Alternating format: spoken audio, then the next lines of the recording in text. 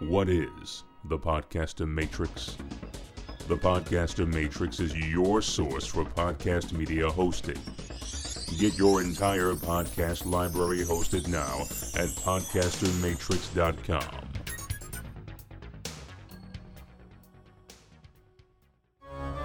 When you hear the words Friday the 13th, what do you think of? Well, most will recollect a certain impossible-to-be-killed masked individual, bearing sharp weapons of all kinds.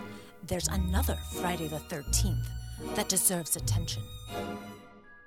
In 1987, Friday the 13th, the series, created a rich tapestry of completely original storytelling. Based on a series of curious, devilishly enchanted objects that must be recovered and returned to the vault to prevent truly dark fates from befalling their owners. This is the detailed revisit and review of the adventures of their reacquisition, episode by episode. You won't find any hockey masks here. This is the Curious Goods Podcast, from Two Guys Talking Horror. I loathe bees.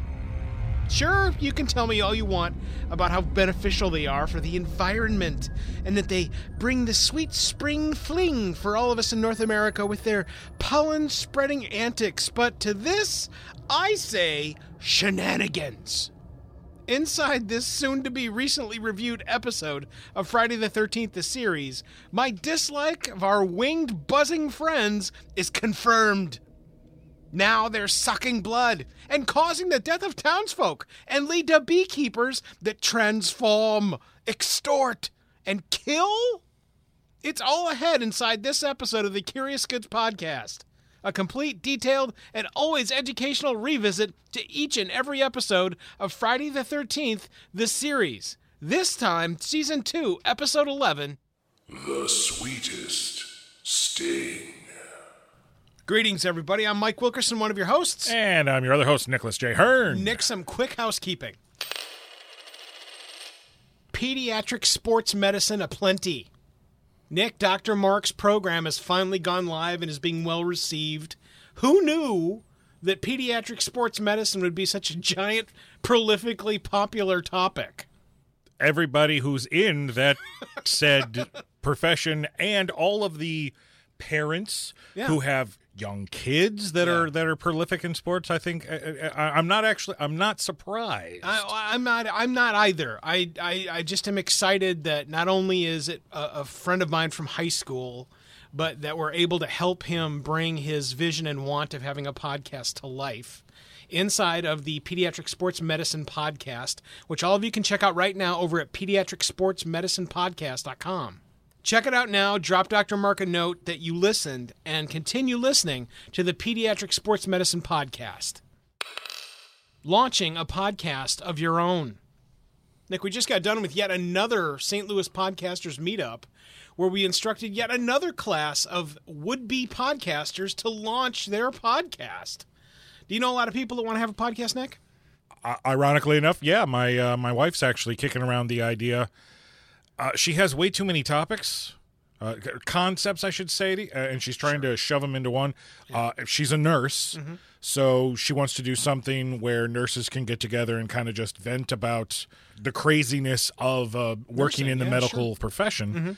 But then she's also a crafter. She does her own homemade crafts, and she sells that stuff at craft shows. But then also she loves beer.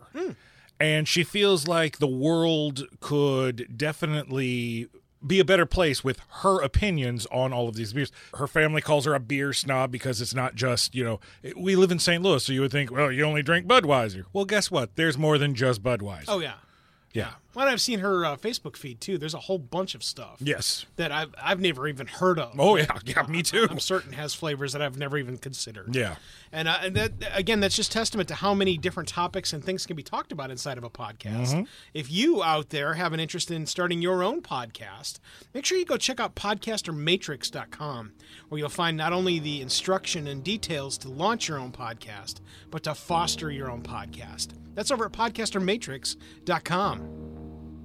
Nick, enough on the housekeeping side. It's time to suit up and take on the winged, stinging bastards of bees inside this episode. They're in my eyes! My eyes! Season 2, Episode 11, reviewing The Sweetest Sting. Let's get to the retell.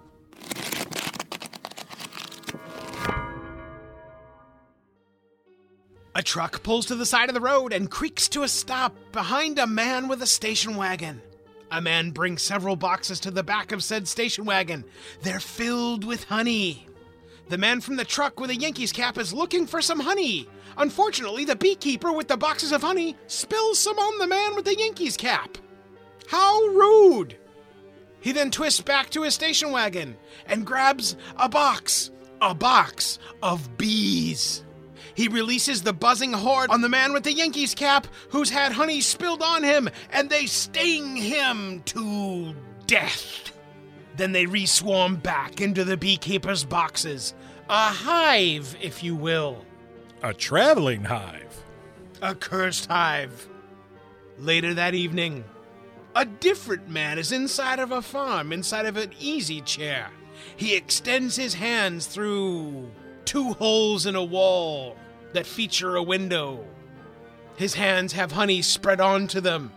He's then shackled into place inside of the chair with his hands extended. This evil beekeeper's into some crazy stuff, Mike. The beekeeper then dons his beekeeper's bonnet again and releases the buzzing friends onto the man's hands, who then begin to sting the man's hands, who then dies, but then isn't dead. The man's face has been transformed into the man who previously had a New York Yankees baseball cap, but he was killed. How did that happen? It's magic. It's the curse. The upkeep for the previously old dying gentleman who is now renewed? A weekly upkeep of honey. Meanwhile, on another farm across Canada, Mickey shows up looking for a man who's bought a beehive. His brother comes to the front door with a shotgun and an angry dog. He's ready to set it loose on her. She's hunting for the brother who has unfortunately apparently died. He encourages her to get off his lawn because it ain't safe out here when nightfall comes. She leaves. It's no easy task trying to hunt down cursed objects. Later on in a doctor's office, a man is being given news of cancer. He has about 6 months or a year. In the doctor's opinion, there are things that can be done, but they would just drag out the process. She tries to reassure him that everyone's time comes someday. Sad, but true. He trades glances with a man that looks suspiciously like the man that had the Yankees cap on previously inside this episode. Because it is a man that looks exactly like the man who had a Yankees cap on previously inside this episode. And then continues walking. Back at the Curious Goods Antique Shop, Mickey is sharing information with Jack and Ryan that the man who purchased the hive is now dead. They don't know what the hive does, but apparently neither did the writers of this episode. The recently diagnosed with cancer man is now visiting with his boss, who is totally unsympathetic and says, "You're done at the end of the week. Your pension has been refit and doesn't fit you anymore. Close the door when you leave," he says, and the man sheepishly leaves. Well, this guy's just not having a good day. No, this is not the day for awesome. Ryan returns back to the shop and amazingly quickly has the medical examiner's report. Death by bee stings for the recently searched for brother. It's a strange death to be sure, but why that man? Time to grab Rashid's car and find out what's going on. The recently cancer-diagnosed, recently fired man is walking aimlessly down the street and sees the same strange man that looks just like the man who had the Yankees cap previously inside this episode. Because it is a man that looks exactly like the man with the Yankees cap that was seen previously inside this episode. He knows his name and says, "Hey man, it's me, Ben Landis."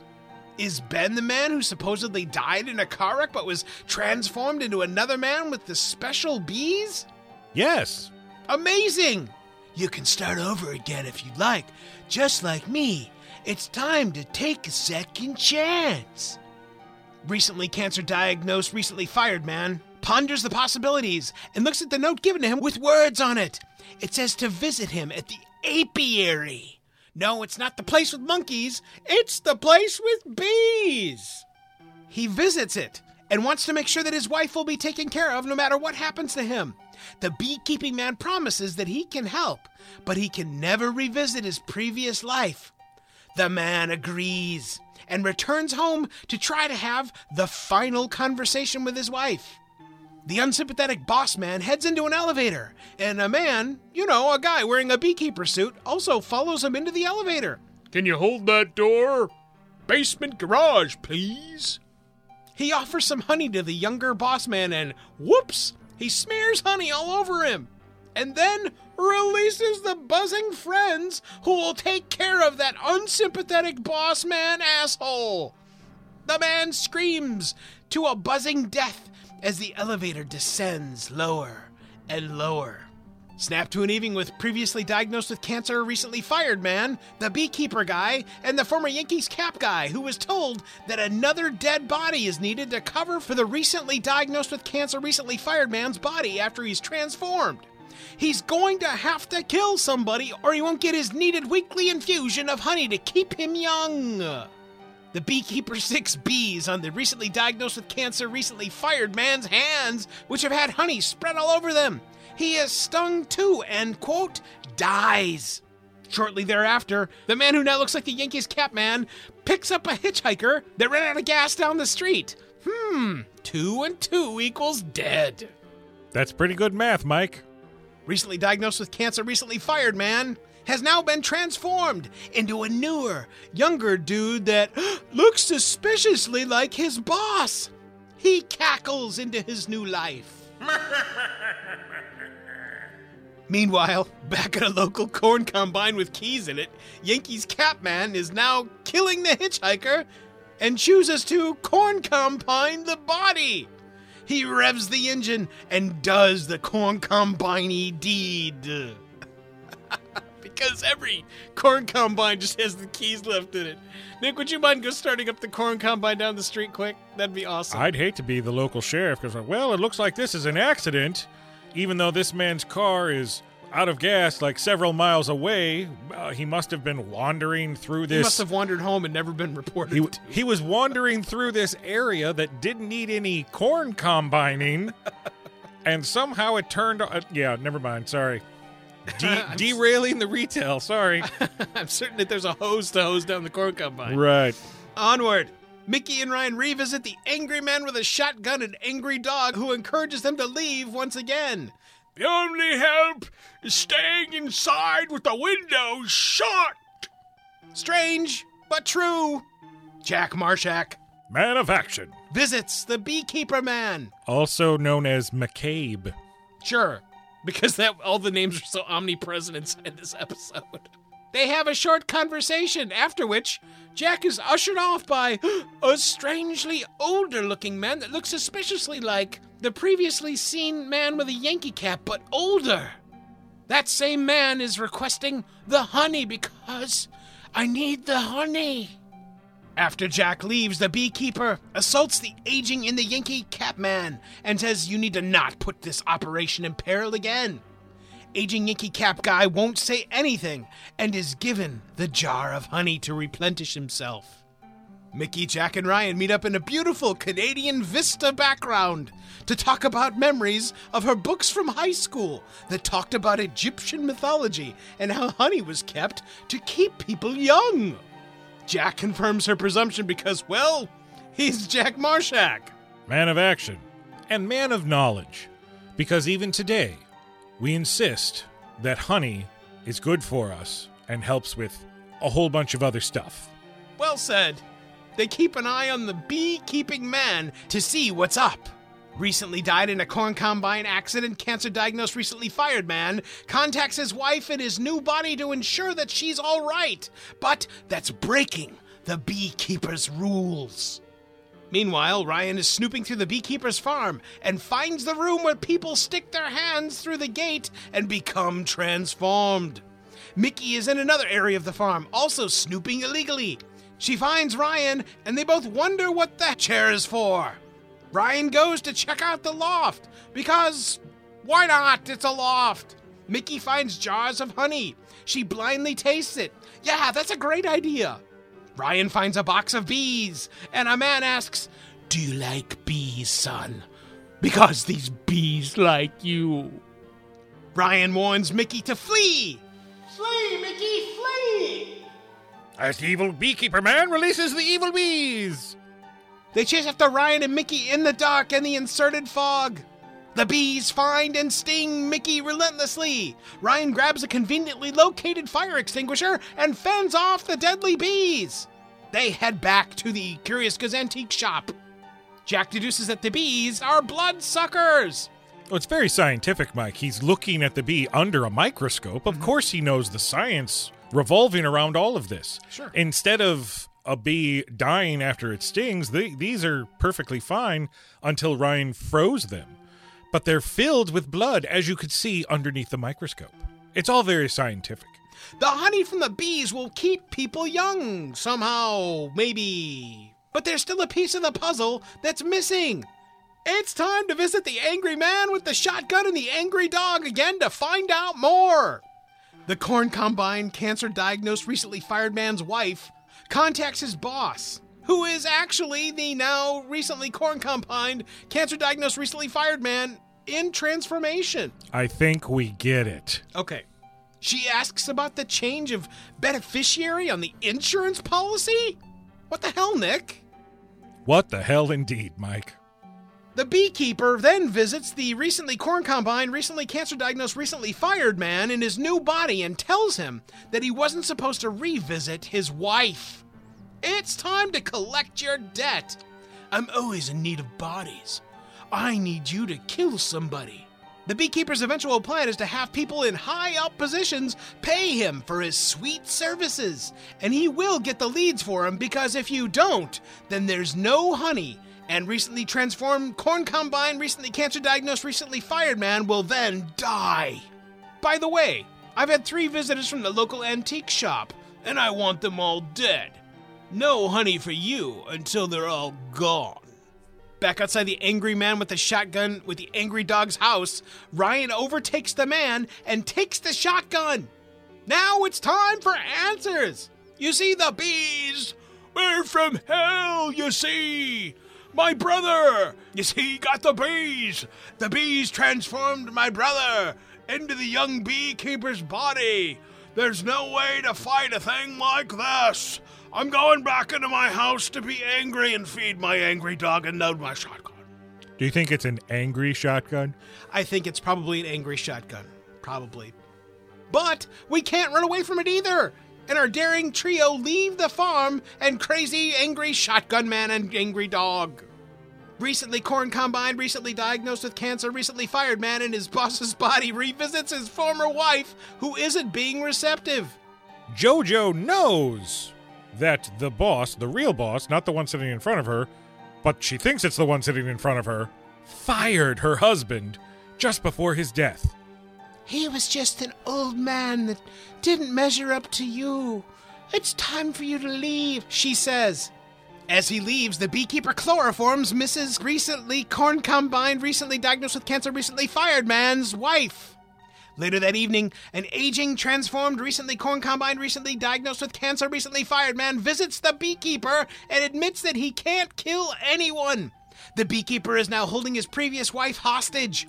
The beekeeper tells him that it's time to start killing, or his wife will feel his wrath.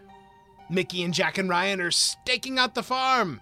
They decide for a full frontal assault again, and head in through the open back window. How could it be a frontal assault if they're sneaking in through a back window? Because reasons. Let's enjoy the killing bees. Shut thy mouth. Now inside the stable, Mickey and Ryan get some boxes to steal the honey that is apparently the beekeeper's magical serum as well. Ryan heads out with one box, and Mickey starts stacking the honey into a second. Back in the car, recently corn combined, recently diagnosed with cancer, recently fired man heads back to face off with the beekeeper. Mickey hears a woman gasping and struggling. Oh my goodness, it's the recently transformed, aging corn combined, recently diagnosed with cancer, recently fired man's wife. She tries to release her, but the beekeeper finds them and cackles. Back inside, Mickey has been put into the chair of death. As the beekeeper prepares to initiate the bees, recently corn combine, recently diagnosed with cancer, recently fired man pulls a not-so-angry shotgun out on the beekeeper. He is unfortunately overtaken, and then the beekeeper releases the bees on Ryan, Mickey, Jack, and the recently transformed aging corn combine, recently diagnosed with cancer, recently fired man's wife. It's all very exciting. The recently transformed aging corn combine, recently diagnosed with cancer, recently fired man stays behind and wields the shotgun. He shoots the honey in the beekeeper's hands. The shattered honey spreads across the beekeeper, and the bees descend upon him and kill the beekeeper with stings of their own. The soon-to-be-dead, transformed, recently corn combined, recently diagnosed with cancer, recently fired man falls at the feet of his former wife. And he continues to age as he transforms back to his previous self and dies. After Ryan, Mickey, and Jack release the bees, our daring trio admit that it's very important to do something when something wrong is being committed. And a curiously tainted beehive is... recovered! Every episode of Friday the 13th has goods and bads. Nick, let's focus on the good. A villainous performance. How fun is it to have a villain that not only is the villain but leans into being the villain? Oh, yeah. Yeah, that makes the episode a hell of a lot better. Yeah, I think especially just in, again, as we review this podcast, it's now 2020, but I think that the kitsch thing right now is to have something where there's twists and turns in regard to who is actually the bad guy. Are they really bad, or is it kind of are they bad because they have to be bad, but they're really the different good? Shades of gray. It's not black and white. There has to be different shades of gray where your villain is concerned. Right. I love the fact that this is late 80s, so we're not really caught up on that. There's moral decisions that need to be made in these episodes, and when they're done well, they're and those are in the really good episodes. Yeah. To where you're like, I understand why you're doing this, but you still shouldn't be doing this. Yeah.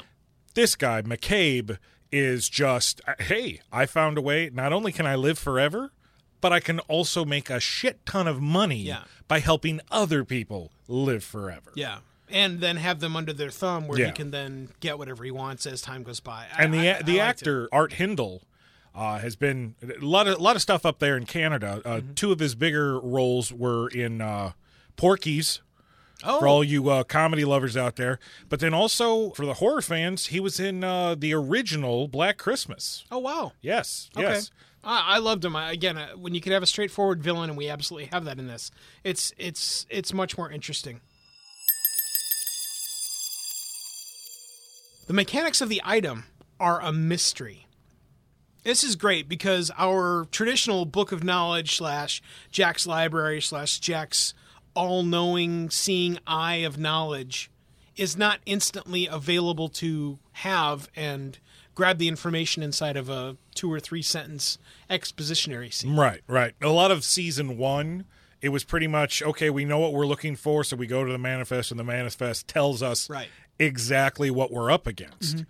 I've noticed a lot here in season 2, we've kind of strayed away from that to where we might know a little bit of information, but we don't know exactly what the curse is or the full extent to what the cursed object is. Yeah. And I really like that. I've been enjoying that. I do too, and as brief as it was, and they've gone gaga into having special effects and detail showcase now inside of most series where there's got to be some sort of CSI-like scene inside of a movie that explains exactly what's going on inside the bee's body. And we don't need to have any of that. It's very straightforward inside of this quickly without any of all the detail. It's really good. The location.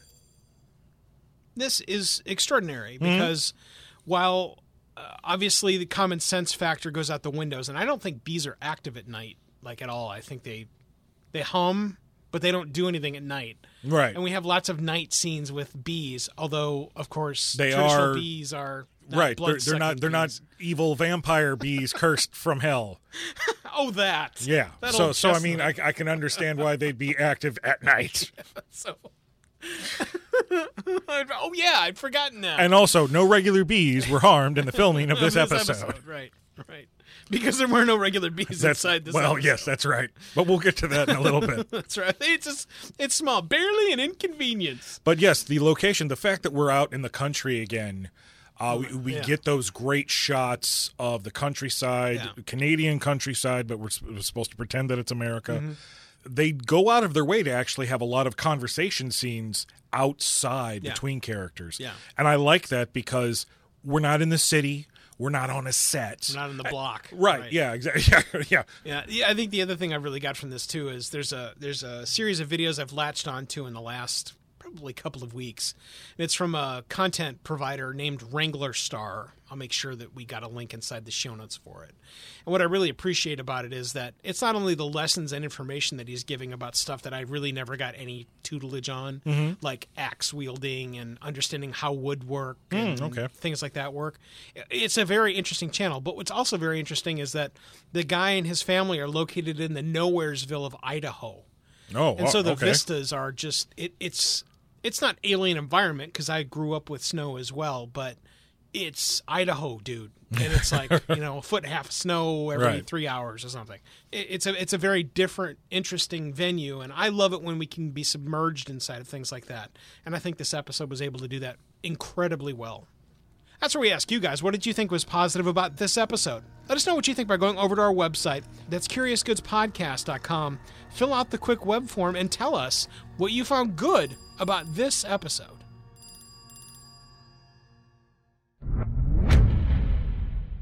Well, just like the goods, every episode of Friday the 13th, the series, also comes with some bads.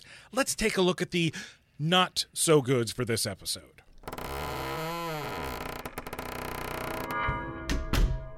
A B- on the BFX.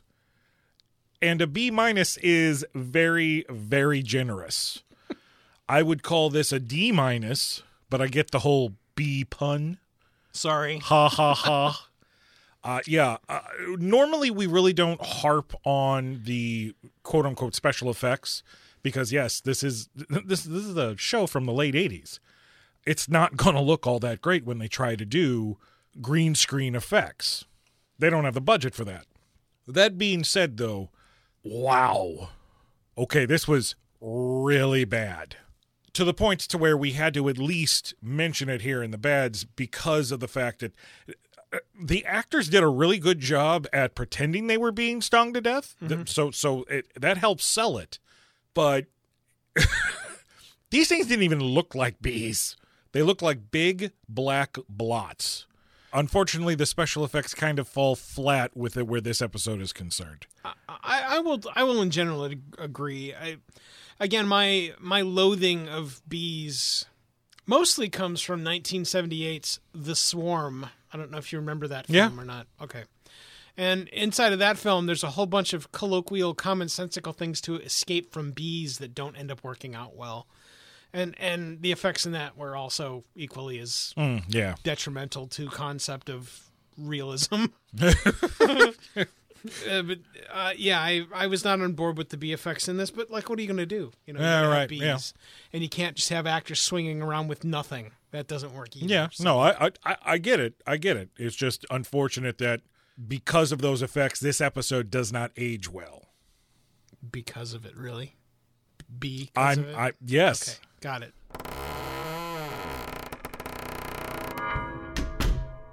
Overcomplication of cursed item.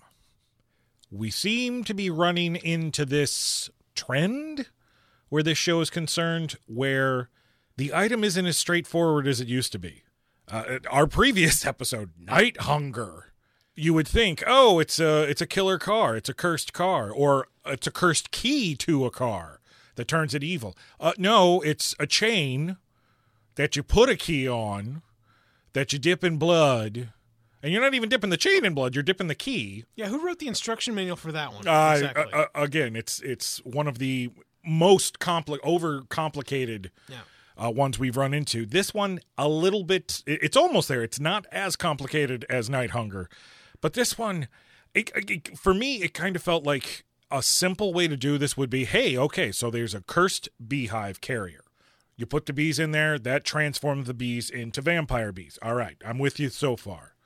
Those vampire bees sting and suck the blood out of unsuspecting victim number 1. Then they come back to the hive, make honey, and you, the owner of cursed item, eat that honey and stay young and beautiful forever. So now all you're doing is you're traveling around, killing people with your bees and eating honey. That's pretty simple. But no, wait, there's more.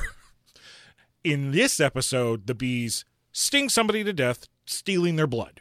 That person's dead. Then we get another person who wants to change their identity. They get stung and infused with the blood of the previous victim, changing their appearance. And now they have to have special honey every week to keep that appearance, or they revert back to normal and die. That sounds very complicated. But then you add on the fact that McCabe extorts these people by making them kill, so he has these extra bodies lying around to do the whole accidental death for the people that he's transformed. Mm-hmm. That's extremely complicated. Mm-hmm. And I feel if we just stuck it with, hey, vampire bees and I live forever, we could have had maybe a more straightforward episode. And there's a piece that I didn't understand at the end where, I'm not the environmentalist guy, in case any of you haven't discerned that. But screw nature. I kind of vote rather than letting the vampire blood-sucking bees go at the end. How about some flamethrower on that? True. Because of the bees that I want floating around, I don't think I want any blood-sucking bees at all. Right. I vote for death for the bees. I know you vote for death.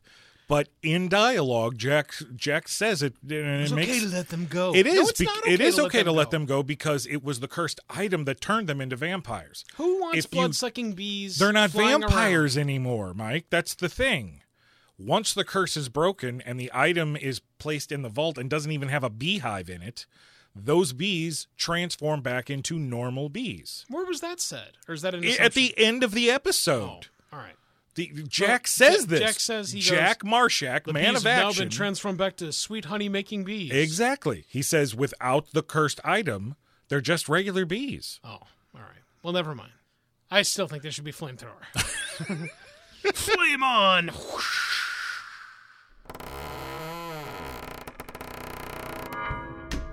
Score doesn't follow formula. When you wrote this, I'm on board with understanding what you are talking about. Yeah. But I am one of the people that I like it when things go against the grain of what is traditional. And I realize the sliding scope, especially over a program that's 30 years old, is not going to be following the same trope and concept of what we're doing now. Yeah, right, yeah. But I do like it when scores will tend to go out of their way to not be the norm. The swirling violin up to something potentially dangerous. Yeah, right. I abhor that regardless of when it happens. And so I go ahead and describe where you were going. I just wanted to make sure I got that in. Well, one of the reasons why this is in the bads is because, and I'll take the scene where Mickey and Ryan, the first time they're searching through the barn, there's this nice creepy score that's supposed to help build the mood. Well, personally, I don't think that we needed a score. And if it was going to be scored, it should be very, very light because we're trying to be quiet. So why have a loud score going on at the same time? You're kind of doing two things at once. Visually you're seeing somebody creep around, but auditorily, right. Right, yeah, I get it. Now the thing is that the score was fine, except for every now and then there was this added drum bass that was going on that was a little bit too action movie centric instead of creeping noise, and it threw me off. And I'm like, what, can we just turn this part down? I mean, if you have to have those wacky drums going, definitely turn those down in your mixer when you're finally finishing this all up and sending it out to the public, because it really it took me out of the moment. So that when Evil Beekeeper shows up, I'm like, I knew he was coming anyway. You know, I think I'm going to have to watch this episode again to actually... No, I'm not going to do that. Well, those were our thoughts on the things that we thought needed a little bit of polish, but we want to know what you thought were the bads in this episode of Friday the 13th, the series. Head on over to our website at CuriousGoodsPodcast.com, fill out the contact form, and let us know your thoughts. It's time to take a break here during the Curious Goods podcast. We will be right back.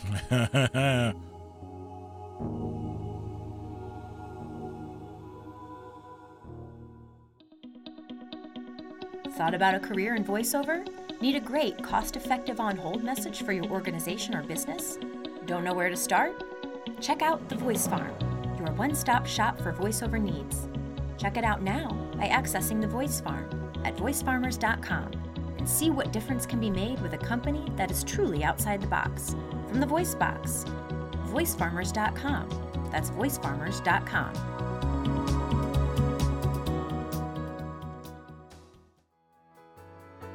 Make your podcast soar with the Editor Core. Editing podcasts can be rough. Everyone knows that you'll spend at least double the time you use creating the podcast when editing it. Then there's the control freak factor and the gotta get it right the first time. Well, it's time to shove all that out the door and make your podcast soar with the Editor Core. The Editor Core is a talented, experienced team of podcast editors that have edited tens of thousands of hours of podcast content, and they're ready for yours now. Check out editorcore.com because it's time to make your podcast soar. Editorcore.com. That's editorcore.com. Wouldn't it be cool if your advertising could last forever? It can, with perpetual advertising. Here's how it works. Magazine, radio, and television ads are efforts that people might see or hear once, and then they're lost forever. Perpetual advertising provides you with the chance for repeat exposure and replayability weeks, months, even years after it's originally inserted inside a podcast. So even if your advertising is included in a podcast years ago, those efforts are still impactful, providing you with true return on investment, real impact, thanks to perpetual advertising. Are you ready to change the way you and your company or organization advertises? Find out more and launch a unique perpetual advertising effort now by visiting twoguystalking.com/sponsors.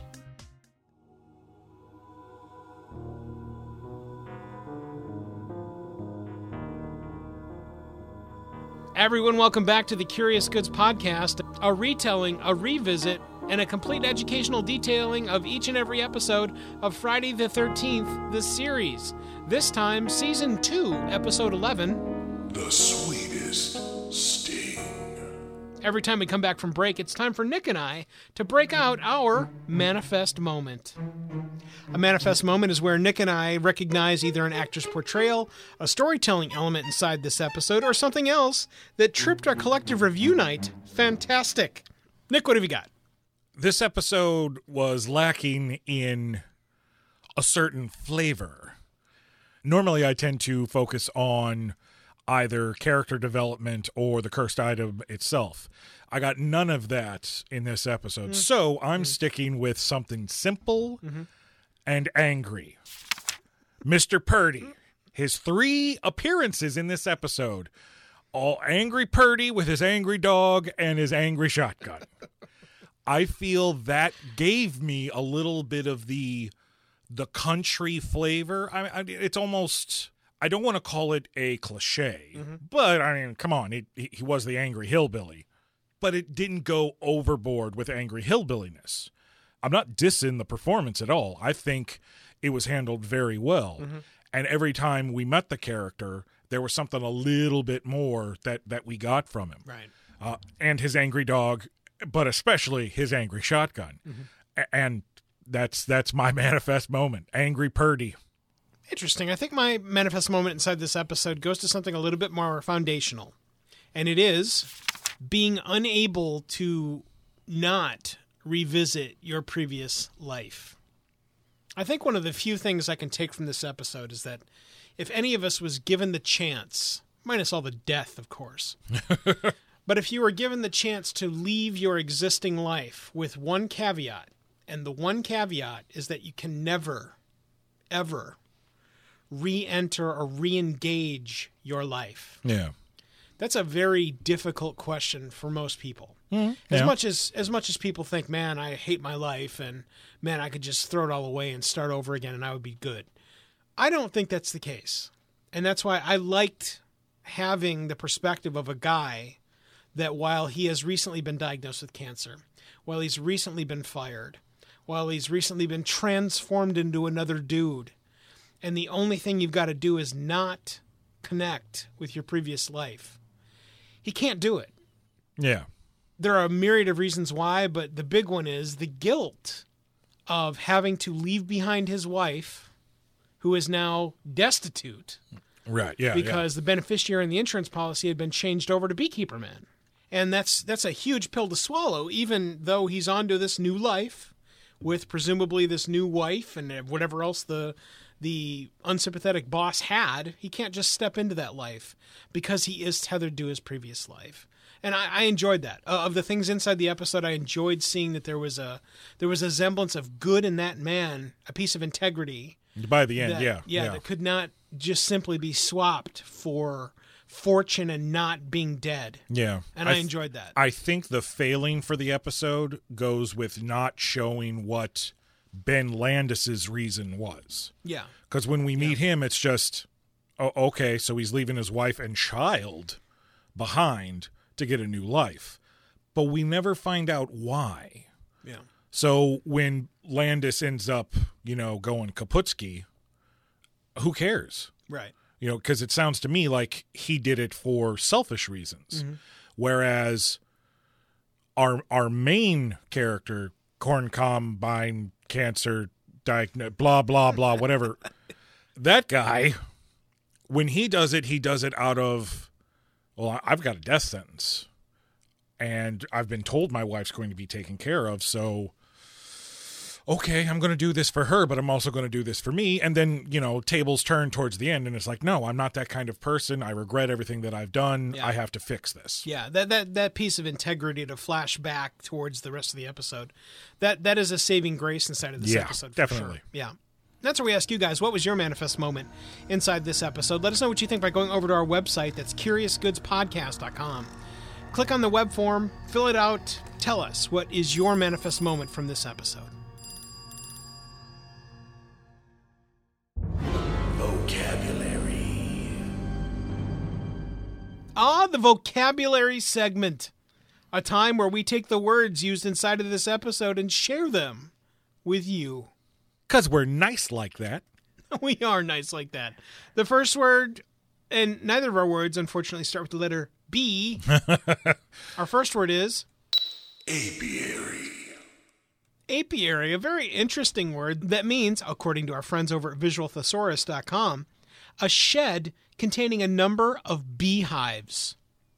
I have never heard, and I never saw this episode, so I've never seen this word either. Yeah, me too. I didn't know that that's what a bee farm was called. So I've learned something. Yeah, I love that. In fact, did you know that Metallica's James Hetfield is a person who has his own apiary? Really? Yeah. I would have never thought that too. And while he's recently gone on some drunken binge where he had to go back into rehab again, he's another one that's moved out into the middle of nowhere Northwest. What's it called? Is it called Heavy Metal Honey? I'm not entirely sure, but it's got to be something cool. And there's an interview that we'll link up inside the show notes for this episode about that. It just came up out of complete casual conversation during an interview. And I thought it was very, very interesting because of the people I would, let's see, James Hetfield and bees. Nope. I got nothing. And true. It's true. Our second word, again, thanks to our friends over at visualthesaurus.com, is extortion. There are two definitions we're going to use here. The first is an unjust exaction as by the misuse of authority. And then the second one we're going to use is our favorite, the felonious act of extorting money as by threats of violence, which is exactly what we have inside this episode. Yes. That is what evil beekeeper man, also known as McCabe, The names were worthless inside of this. I'm serious. I got none of the names inside of this, and it's not because I didn't like. I like using a 17-word description for a man rather than one name. Yeah, and I bet the editor loves it too. But I got none. I got none of their names. I get it. I understand. Yankee ball cap guy. I got Ben unsympathetic Landis. boss. You don't know his name either. I don't care. We're still talking about vocabulary here, Mike. Okay. All right. Anyway, those are the 2 vocabulary words that we collected from this episode. If you have more great words that we should be talking about inside of this episode, let us know what you think by going to our website. Again, that's CuriousGoodsPodcast.com. Fill out the quick web form. Tell us which words we need to be talking about inside this episode. Episode rating. The rating inside of the Curious Goods podcast for this episode of Friday the 13th, the series, Season 2, Episode 11. The Sweetest Sting. The scale works thusly. A 10 is on top of the heap. The sweetest, best bucket of honey the Pooh Bear has ever had. Yummy. A 1 is on the bottom of the scale. Oh, the bees! My eyes! They're in my eyes! They're in my eyes! Everything starts at a 7 as an average. The numbers go up with positives, the numbers go down with negatives. And Nick? There are no halvesies. Nick, what do you got? The entire time I'm watching this episode, anytime the bees would attack somebody, I immediately went to the horrible remake of The Wicker Man starring Nicolas Cage. And this film it's horrible. It is a bad film. Not only is it a bad remake, you shouldn't touch The Wicker Man anyway. I mean, it was don't touch the don't DVD touch The Wicker case. Man, because it was a great film to begin with. Yeah. But if you're going to remake something, don't make it god awful. Yeah. And I love Nick Cage. I love watching Nick Cage in good movies, but I especially love watching Nick Cage in bad movies, because even he will make it somewhat entertaining. Not enjoyable, entertaining. Yeah. This cannot be said for The Wicker Man. Mm-hmm. And the epitome of his overacting in this film comes in a scene towards the end, and it's a deleted scene. It's actually a part of the unrated version of the film. So unless you've seen the unrated version... There's an unrated version of The Wicker Man? Yes, there's an unrated version of that. Unless you've actually watched the unrated version, you don't even see that scene. Now, it's been made famous because of social media. Yeah. But the cult basically puts this head harness on his head and dumps bees inside of the helmet thing. And he's screaming, oh, the bees! They're in my eyes! When you can plainly see that there are no bees in his eyes. So how are they in your eyes, Mr. Cage? See, I don't think that they are. He's just saying that to be more horrific, because all of us never want to have. But that's fine. You know what's on the top of my list of not having in life? Bees in your eyes. I get that. Okay. But with digital technology, we could have at least shown bees on his eyes. They never even got close to his eyes. But I told you that story just so that I could flavor. Oh gosh, thanks. The yummy honey flavoring of this episode, where my rating is concerned. Okay. Do tell. I got a kick out of this one because of the acting. There was a lot of great performances. I agree. All around. Even our side characters who only had a couple of scenes. Unfortunately, with the complicated cursed item and the horrible bee effects, I can only give this episode a 6. It's just below average for me. Again, starting with a loathing of bees at the beginning of this episode does not equate to a terribly positive review for me. But, you know, there's a lot to be said inside of this, and it is atmospheric. There's no question. Yeah. It does bathe you in bees. There's no question there either. So that all the horrific wonder that, again, a film like The Swarm wanted to achieve, it was achieved inside of this as well, where there's bees flying all over the place and people getting killed. The deconstructive nature of how complicated this is where it couldn't have just been cursed bees that insert cool thing happens when you get stung by them because they are cursed bees. Yeah. That seems to me like it would have been a much easier play, but would that have been too simple, I guess? I don't know. I guess I think of it this way. I think the generation of this episode was started by somebody reading inside of a book that ancient Egyptians liked to use honey for the continuation of young life. I think that was read in a book someplace, and thereby we must now make and or divine a cursed object that can foster that.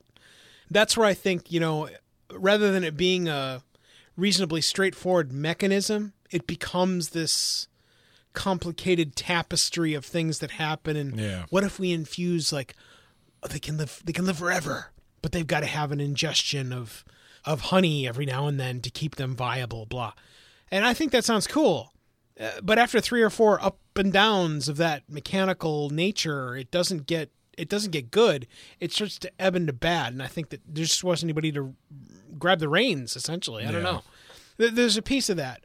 I liked everything that we saw. There was, even as we pick on the bee special effects, there was still a lot other things to see inside of this episode. So I'm going to jump up a little bit higher than you and put this at an average. So a 7, because I would want someone to watch this. If for nothing else, the angry man with a angry dog and angry shotgun stuff is just legend. Yeah. And again, I do like that they chose to get out of the city again inside this episode. That's where we ask you guys, what do you rate this episode? Season 2, episode 11. The Sweetest Sting. Let us know what you think by going over to our website. That's CuriousGoodsPodcast.com. Fill out the quick web form and tell us what you rated this episode. All right. Well, thanks again for joining. Oh, my bagel is ready. Awesome. Okay. You know what tastes great with bagels? Yeah, I could go for some honey. Have you got some honey? I actually have some honey. It's very special honey. Hey. I'm sorry, Mike. It seems that I've spilled my special honey all over your hands. How am I going to get this off me now? Oh, I have some friends here in my bag that'll help take that off right away. My eyes! They're in my eyes! In my eyes!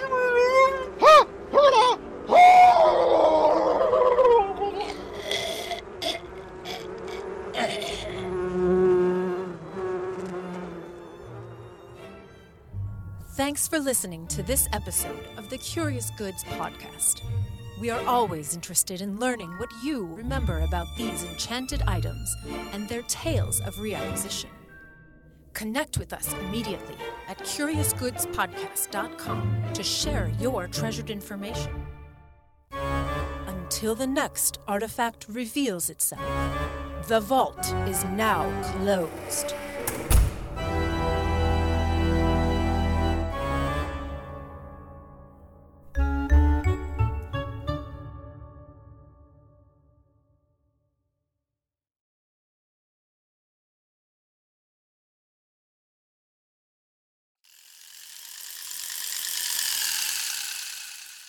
Every episode of Curious Goods has goods. Are you sure? Are you? You sure? Are they angry goods? It makes just as much sense as everything else that you've said. I know. Everything starts at a 7 as an average. The numbers go up with B's. Blah. With B positives.